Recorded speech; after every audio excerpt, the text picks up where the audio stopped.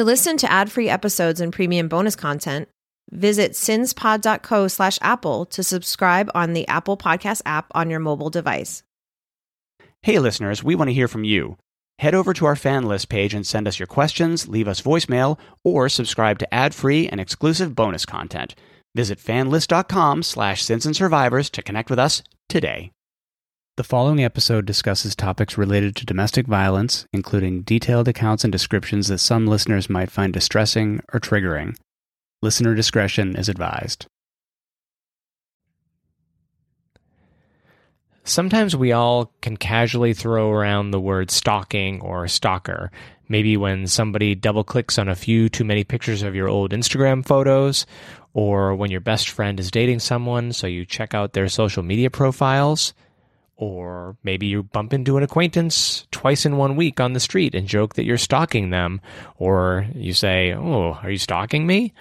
But stalking isn't anything to be casual about, and it can turn deadly. According to SPARK, the Stalking Prevention Awareness and Resource Center, 1 in 3 women and 1 in 6 men will experience stalking at some point in their lives. 1 in 7 transgender and non-binary genderqueer undergraduate students were stalked in the past year.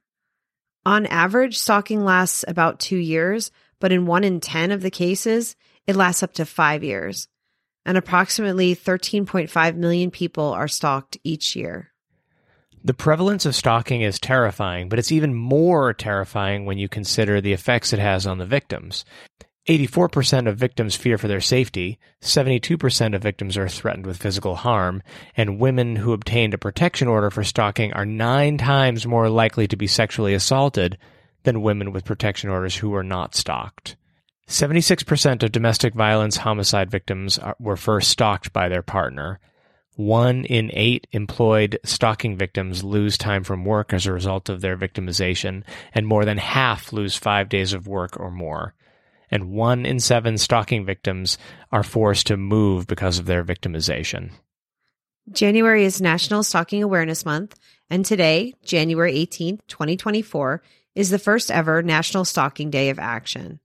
Today we want to share the stories of Peggy Klinke and Miley Cyrus, yes, that Miley Cyrus, and shine a light on the impact of stalking.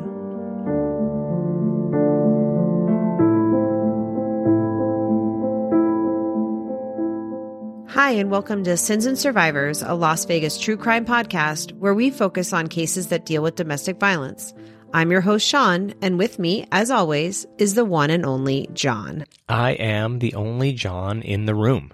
It's National Stalking Awareness Month, and Tuesday's episode 11, included the story of Jake Freeman, a Vegas Metro police officer who was arrested for stalking his ex-wife. Yep, and our January 23rd episode will also cover Deja's stalking story, which is probably one of the worst stalking stories I've ever heard. For the first ever National Stalking Day of Action, we decided it was important to highlight how dangerous stalking can be. We want to share with you the story of Peggy Klinke, who was murdered by her stalker on January 18th, 2003, 21 years ago today. Also here at Sins and Survivors, we focus on cases in and around Las Vegas, of course, and it turns out that there was a man who was stalking Miley Cyrus and who was arrested for that here in Las Vegas at one of her concerts in 2019, so we will talk about that as well. Our research into Miley revealed this wasn't the first time a man stalked Miley, and horrifyingly, it wasn't the last time either. During our lifetimes, there have been several examples of celebrity stalkers turning deadly, but before we get into that, let's start with Peggy. Sure thing. Peggy Klinke's sister, Debbie Riddle. Debbie is actually the founder of National Stalking Awareness Month. Debbie has stressed that it's important to listen and encourage victims and do not downplay their stories. And that's what we're going to do with this episode. Margaret Klinke, or Peggy, was born December 2nd, 1970 in Youngstown, Ohio. Debbie has said that in 1998, Peggy moved to Albuquerque, New Mexico to start pursuing a medical degree. That's when Peggy met Patrick Kennedy. Debbie has explained that during the first winter break, while Peggy was in school, she went home to Ohio to spend the holidays with her family. And Patrick, he surprises Peggy on New Year's Eve by showing up at Peggy and Debbie's mom's house, just shows up. and they have no idea how he even knew where Peggy's mom lived. So right away, Debbie gets a bad feeling about Patrick. She said that something seemed off about him. According to Debbie, Peggy and Patrick were together for about 3 years, and during that time, Peggy was in a cycle of emotional abuse with him, where he would insult her, violently degrade her, and then apologize, buy her flowers, take her out. Debbie has shared that once her family all went on vacation to the beach, and when Peggy arrived, Patrick had come with her and brought his 8-year-old daughter from a previous relationship and a gun to the beach. Yeah, for the record, I can't really think of a reason you'd need a gun at the beach, even remotely. Debbie has said that he was just so controlling of Peggy, he wouldn't let her spend any time alone with just her sisters. He had to be with her all the time. He really tried to isolate Peggy, to separate her from her family, which, as we know, is another red flag for an abusive relationship. And during this time, Debbie said she saw her sister's sparkle fade, her spirit was broken, and her personality changed. Debbie has explained, quote, Peggy did try to leave him. She was in an airport in Albuquerque trying to get to Las Vegas where their other sister was on vacation, and Peggy spent the whole afternoon just puking in the airport because she was so frightened about what was going to happen to her if she broke off the relationship with Patrick. In January of 2002, Peggy tried to move out of the condo she shared with Patrick, and she moved a lot of her stuff out. But when she came back for the rest of her things, he had barricaded the door and called the cops to say someone was trying to break into the house. And when the police showed up, he told them that he wanted Peggy to stay because he was afraid. It's not clear to me if he was afraid for Peggy, like someone might break in and hurt her, or if he meant that he was afraid to be alone in the condo if someone was trying to break in. In any event, the police did not talk to Peggy without Patrick around, and they either didn't pick up on the dynamic, or what I think is probably more likely, they ignored it or minimized it. I think they ignored it because they did ask Peggy if there was anything else she wanted to tell them, so they kind of knew something was off. But when Peggy didn't say anything, they just let it drop. So that's horrifying, of course, but based on the stalking cases we've covered and are covering next week, I'm not even sure that her telling the police what was going on would have made any difference whatsoever, or even if they would have believed her if she had explained what was going on. So after Peggy left Patrick, things really started escalating. He started following her around to work, to the gym, calling her incessantly. And when she filed for an order of protection in June of 2002, he showed up and filed one as well. He claimed that Peggy was an alcoholic and was using drugs and was abusive. He had the nerve to tell the court he was afraid for his life. The judge ended up ordering the two of them to just stay away from each other. He did some absolutely atrocious things, like he had a flyer printed up with Peggy's photo and phone number on it and posted it up around Albuquerque, places that Peggy would visit frequently. And it said some disgusting, vulgar nonsense about her that I don't really think needs repeating. But Peggy tried to get the police to help. Like you said, she brought her phone records into the police station to show how often he was calling her and the flyers he made, and the cops said they couldn't do anything. Let me guess, did they say they couldn't spot the pattern? In June, Patrick flew to Ohio and spray painted "PK is a whore" on Peggy and Debbie's mother's garage. And he also set fire to Peggy's new boyfriend's house.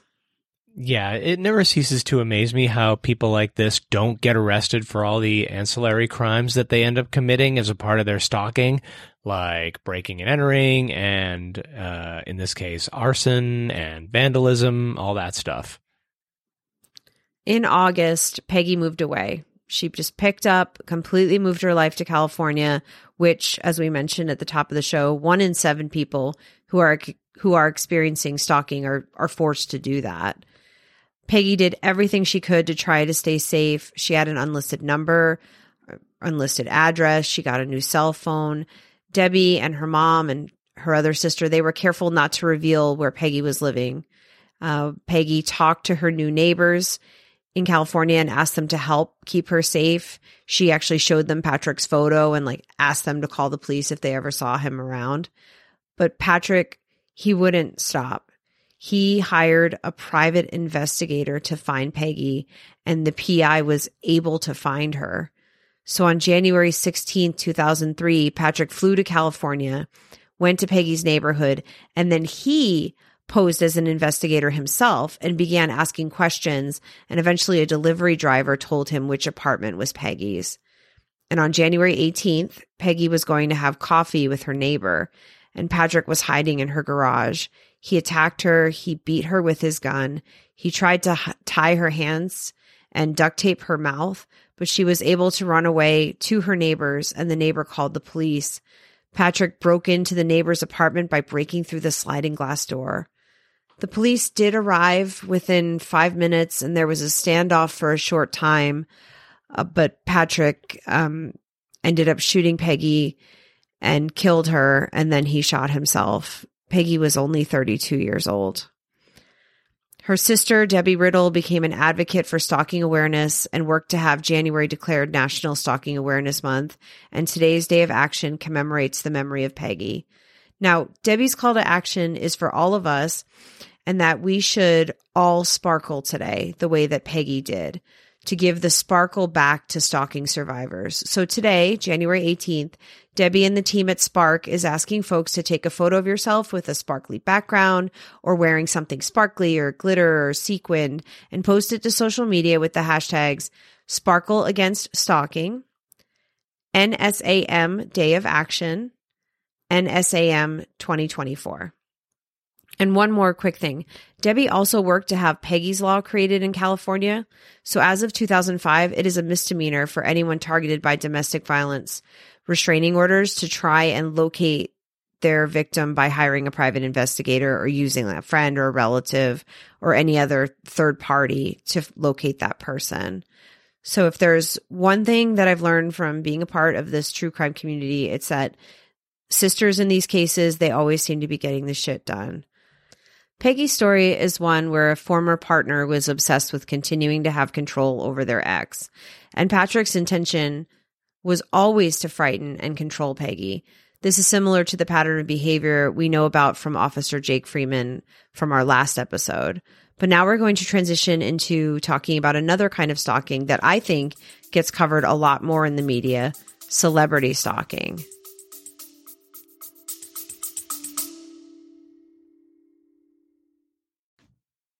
Hi, it's Sean. And John. From Sins and Survivors. We think it's so important to bring you new podcast episodes centered on the victims of domestic violence, but we need your help. Head over to sinspod.co/Patreon and join one of our membership tiers starting at only $3 a month with a discount if you purchase a full year.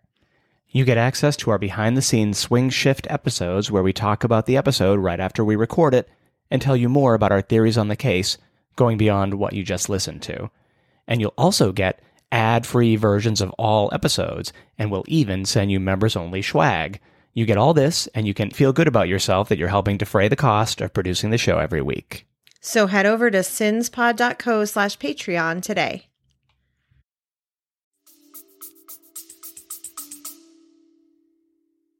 Yeah. So next up, we're going to talk about Miley Cyrus, who has had her share of stalker experiences. The psychology seems slightly different to me. It seems less like it's about terrorizing someone and more about getting their attention and, spending time with them, things like that. But we'll talk about the cases and you can decide for yourself. Although Miley has obviously never been physically hurt by one of her stalkers, thankfully, they are no less terrifying and no less dangerous. It's really fortunate that she has security around her to protect her from these people. Although we're all familiar with Miley, I'm sure, at least, on the periphery, I'll mention a few key facts. She was born on November 23rd, 1992, after I graduated college, scary, to Tish and Billy Ray Cyrus, who had 5 children together. Just for your information, they were Brandy, Trace, Miley, Brayson, and Noah. They ended up divorcing in 2022 after 29 years of marriage. I'm sure you may know if you watch TMZ. And Miley has been in the spotlight her whole life, basically, starting with her run on Hannah Montana from 2006 to 2011, and she's had a very successful music career. She's an outspoken advocate for the LGBTQ community, and she started a foundation called the Happy Hippie Foundation. The foundation focuses on youth homelessness, specifically LGBTQ youth, and focuses on that community and more generally, along with other vulnerable populations, which is kind of awesome that she's done that. Her first stalker experience occurred way back in 2009, right in the middle of her Hannah Montana years when she was around 16 or 17 years old. The stalker's name is Mark McLeod, and I hope you're sitting down because he was 53 years old when all of this went down. Gross. McLeod never made any threats toward Miley per se or toward her family, according to police. But again, that doesn't mean that, like most stalkers, he wasn't completely delusional and there wasn't the potential for violence. There is always in stalking the potential for violence. One of the quotes from him, and this is something he said to police officers, was, just to indicate how delusional he was, "Our eyes met at a concert and we both knew. I walked straight through security and up to her bus. Billy Ray was standing there. He shook my hand and he said, 'You're a good man and we've been praying for you.'" So he just imagined that happened. Yes, he made that up from whole cloth. So that's great. And the concerning thing here is that this is the least dangerous stalker that she has dealt with. He also claimed that Billy Ray knew about and approved of their relationship, and that Miley had been sending her secret messages through her show, which again, as a reminder, was Hannah Montana, and this is a 53-year-old man saying this. He also claimed that he'd sent Miley diamond rings and other gifts, and that she had accepted his marriage proposal, unbeknownst to her. He was eventually arrested during the filming of the movie The Last Song, which I haven't seen. I don't know if you've seen that. No. I haven't seen it. But I'm going to guess it wasn't made for me anyway, so probably I can pass on that one. I'm sure it's fine. I'm sure it's delightful. But local prosecutors resolved the case quickly when they got a grand jury together, and they declined to indict him on any felony charges. Instead, he pled guilty to obstruction of a police officer because he headbutted a cop when he was being handcuffed, and disorderly conduct. And the stalking charge was actually dropped. His attorney was quoted as saying that he was pleased that this unemployed assistant plumber would finally get help for any mental problems, which I think is great. He absolutely needed help. He was quoted as saying, "I guess he's just like an avid fan, and obviously there's some delusion going on," his lawyer speaking, "and that's not against the law," he said. "The evidence doesn't show that he ever had any intention of harming Cyrus or her family." And again, this was the least scary stalker she's dealt with. I think most people would agree that he was definitely not fully in touch with reality, but he did never threaten them, which is something. But it's the age difference that kind of gets me here, and it's a bit of a pattern with her. It's not a pattern with her. It's a pattern with her stalkers. And I'm sorry, but that's just gross. I really do hope he got the help he obviously desperately needed. And next up, in my opinion, is the scariest stalker she's had. His name was David Rumsey, and this guy has some really interesting quotes that he came up with, so we're going to talk about all of it. He is the youngest of her stalkers, at a youthful 42 years old when he was stalking her. And he was actually the one that was detained in Las Vegas at the iHeartRadio Festival in 2019 when security recognized him and thankfully were able to detain him. He reportedly told her security team, and this is the quote they always talk about with this guy, that it was his life's mission to impregnate Miley. So alarming for everybody. He was booked into Clark County Detention Center, where, according to the CCDC website, he was charged with making false threats and burglary. He was extremely active on Twitter, as you are when you're a stalker, I suppose, in that time frame, and constantly talking about her and replying to her tweets and trying to get her attention. And there are a few examples of his key moments on Twitter and things he was quoted as saying. So we're going to talk about a couple of those. He has been quoted as saying, around the time of the iHeartRadio concert, "Been here since Thursday, hoping to meet up before if you were in town early. Love you, hope you give me some time. We have a lot to talk about." The next one is, "Just an FYI, I would have spent more time on concert, but I didn't want to be sitting next to someone trying to get with me. I myself don't want to be next to anyone but you. I do hope we can meet up like I've been asking before the concert to just talk about your music lyrics." He tweeted that at her before the concert. And then after, he came up with this gem, "Hoping not to be back at my room. I don't want you to have to go to a Motel 6.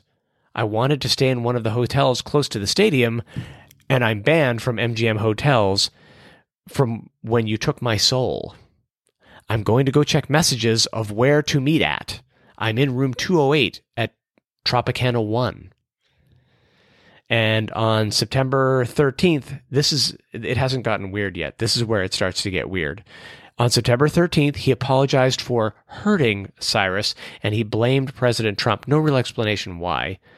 He tweeted that he hopes they can talk about everything in Vegas so I can explain it all to you. I am wanting as much one-on-one time talking with you as possible. I know soon I will be partying it up with all the famous people, but you are the only one I really want to talk to."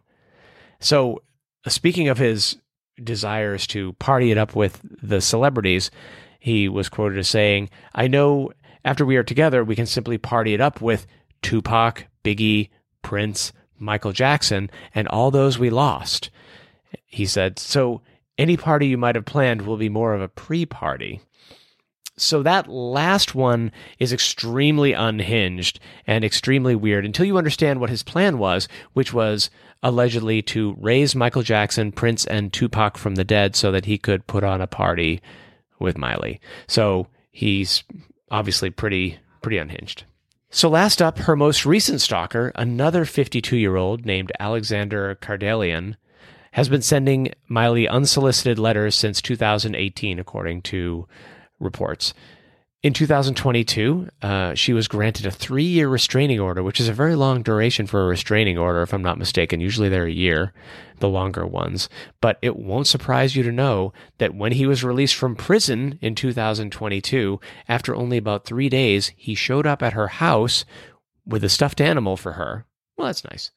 But security detained him, and he was arrested without bond, thankfully, probably for the best. He had tried to get into her house 4 times before that and was finally arrested. Thankfully, he was never able to get in. And all of these stalkers are obviously just terrifying.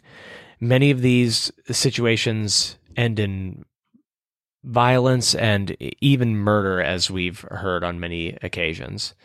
So if you're experiencing stalking and are in immediate danger, please contact the police. Please call 911 and tell them what is going on. There are resources on the Spark website that we'll share in the show notes, and we'll share resources in the coming days in our social media as well. Stalking is a phenomenon that can start out seeming innocuous, but like the frog in the pot, you may not know it's getting worse until it's too late. So learn the warning signs and remain vigilant.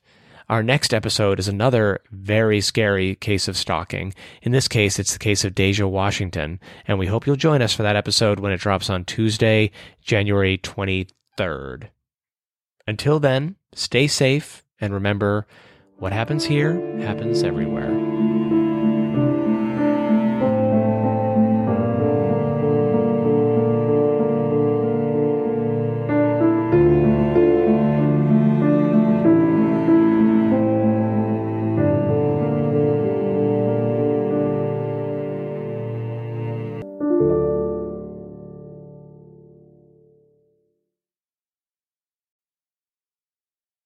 Thanks for listening. Visit sinspod.co/subscribe for exclusive bonus content and to listen ad-free. Remember to like and follow us on Instagram, Facebook, TikTok, and Threads at Sins and Survivors. If you're enjoying the podcast, please leave us a review on your podcast platform of choice. You can contact us at questions@sinsandsurvivors.com. If you or someone you know is affected by domestic violence or needs support, please reach out to local resources or the National Domestic Violence Hotline. A list of resources is available on our website, sinsandsurvivors.com. Sins and Survivors, a Las Vegas true crime podcast, is researched, written, and produced by your hosts, Sean and John. The information shared in this podcast is accurate at the time of recording. If you have questions, concerns, or corrections, please email us. Links to source material for this episode can be found on our website, sinsandsurvivors.com. The views and opinions expressed in this podcast are solely those of the podcast creators, hosts, and their guests. All individuals are innocent until proven guilty. This content does not constitute legal advice. Listeners are encouraged to consult with legal professionals for guidance.